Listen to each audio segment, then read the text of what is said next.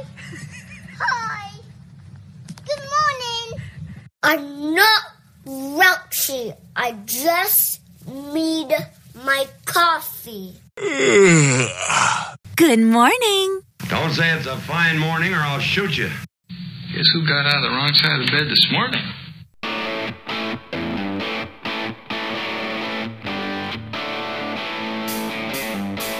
On a hot August morning in the Blue Ridge Mountains of Roanoke, Virginia, top of the morning, my good country friends. Welcome to the Jamie Lee Show. He stood just 4 feet 10 inches tall, but wearing the right boots and hat, a white straw Stetson with a 5.5-inch crown, he towered 5 feet 5 inches. He was known for his small stature, yes, and his comic songs, and his rhinestone-studded nudie suits. Dickens has been called country music's foremost entertainer and was the first country musician to circle the globe on a world tour.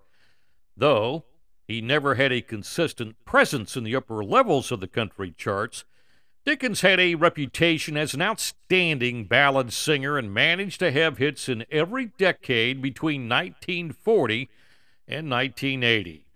He was inducted into the Country Music Hall of Fame in 1983. The eldest of 13 children, James Cecil Dickens was born at home in the tiny unincorporated town of Bolt, deep in the coal mining region of southern West Virginia.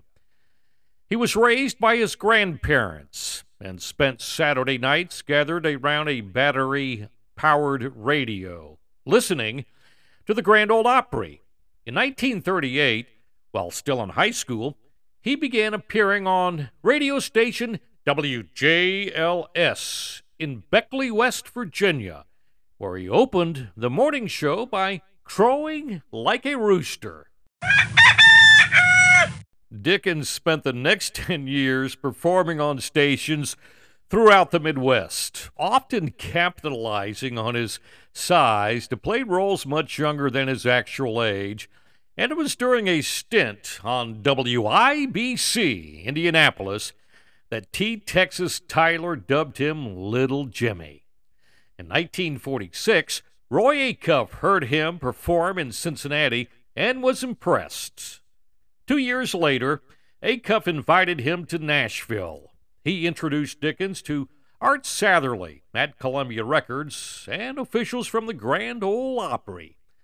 Dickens joined the Opry in August and signed with Columbia in September.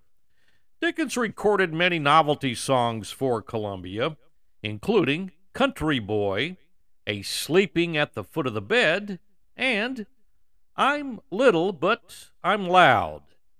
His song, Take an Old Cold Tater and Wait, inspired Hank Williams to nickname him Tater. Later, telling Dickens he needed a hit, Williams wrote Hey Good Lookin' in only 20 minutes while on a plane with Dickens and Minnie Pearl. A week later, Williams recorded the song himself, jokingly telling Dickens, That song's too good for you, little Jimmy. To which Dickens replied, Much obliged, Hiram. In 1950, Dickens formed the Country Boys. It was during this time that he discovered future Country Music Hall of Famer Marty Robbins at a Phoenix, Arizona television station while on tour with the Grand Ole Opry Road Show. In 1964, he became the first country artist to circle the globe while on tour. He also made numerous appearances on television, including on The Tonight Show starring Johnny Carson. In 1965, he released his biggest hit, May the Bird of Paradise Fly Up Your Nose.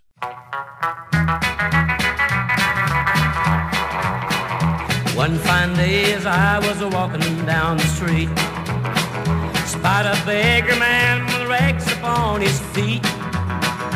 Took a penny from my pocket, in his tin cup I did drop it, and I heard him say as I made my retreat, may the bird of paradise fly up your nose, may an elephant caress you with his toes, may your wife be flagged with rudders in her hose, may the bird of paradise fly up your nose.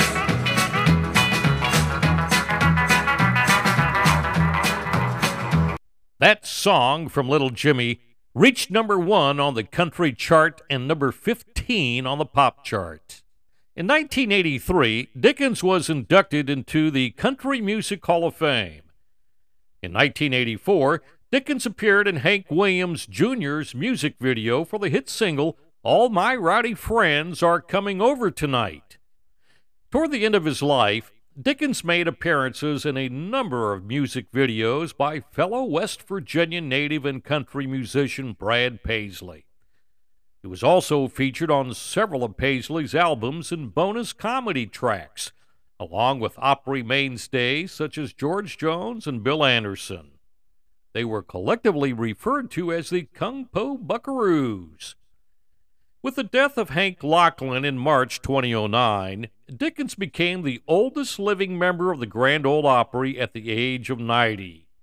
He made his regular appearances as a host at the Opry, often with the self-deprecating joke that he was also known as Willie Nelson after taxes, playing on his resemblance to Nelson in his later years, Nelson's highly publicized problems with the Internal Revenue Service, and Dickens' own short stature. At the 2011 CMA Awards, Dickens was dressed as Justin Bieber and made fun of Bieber's then-currently paternity scandal. Jimmy Dickens was a 32nd degree Freemason, a member of Franklin Lodge No. 7 in Franklin, Tennessee. At his passing, Little Jimmy Dickens had been a member of the Grand Ole Opry for more than 66 years, longer than any other country music artist in history. This is Jamie. Thanks for listening. We sure do miss our fellow West Virginian, Jimmy the Kid. Wait just a dang minute.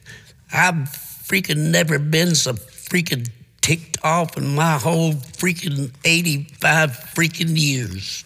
That's a good read. No, he didn't mess up. I thought we'd get us an outtake on that. That's what you were doing. That's why I said, let me look at this. You're damn right. That's outstanding. We remember him. I'm just so glad that I was one of the generations that got to experience him firsthand.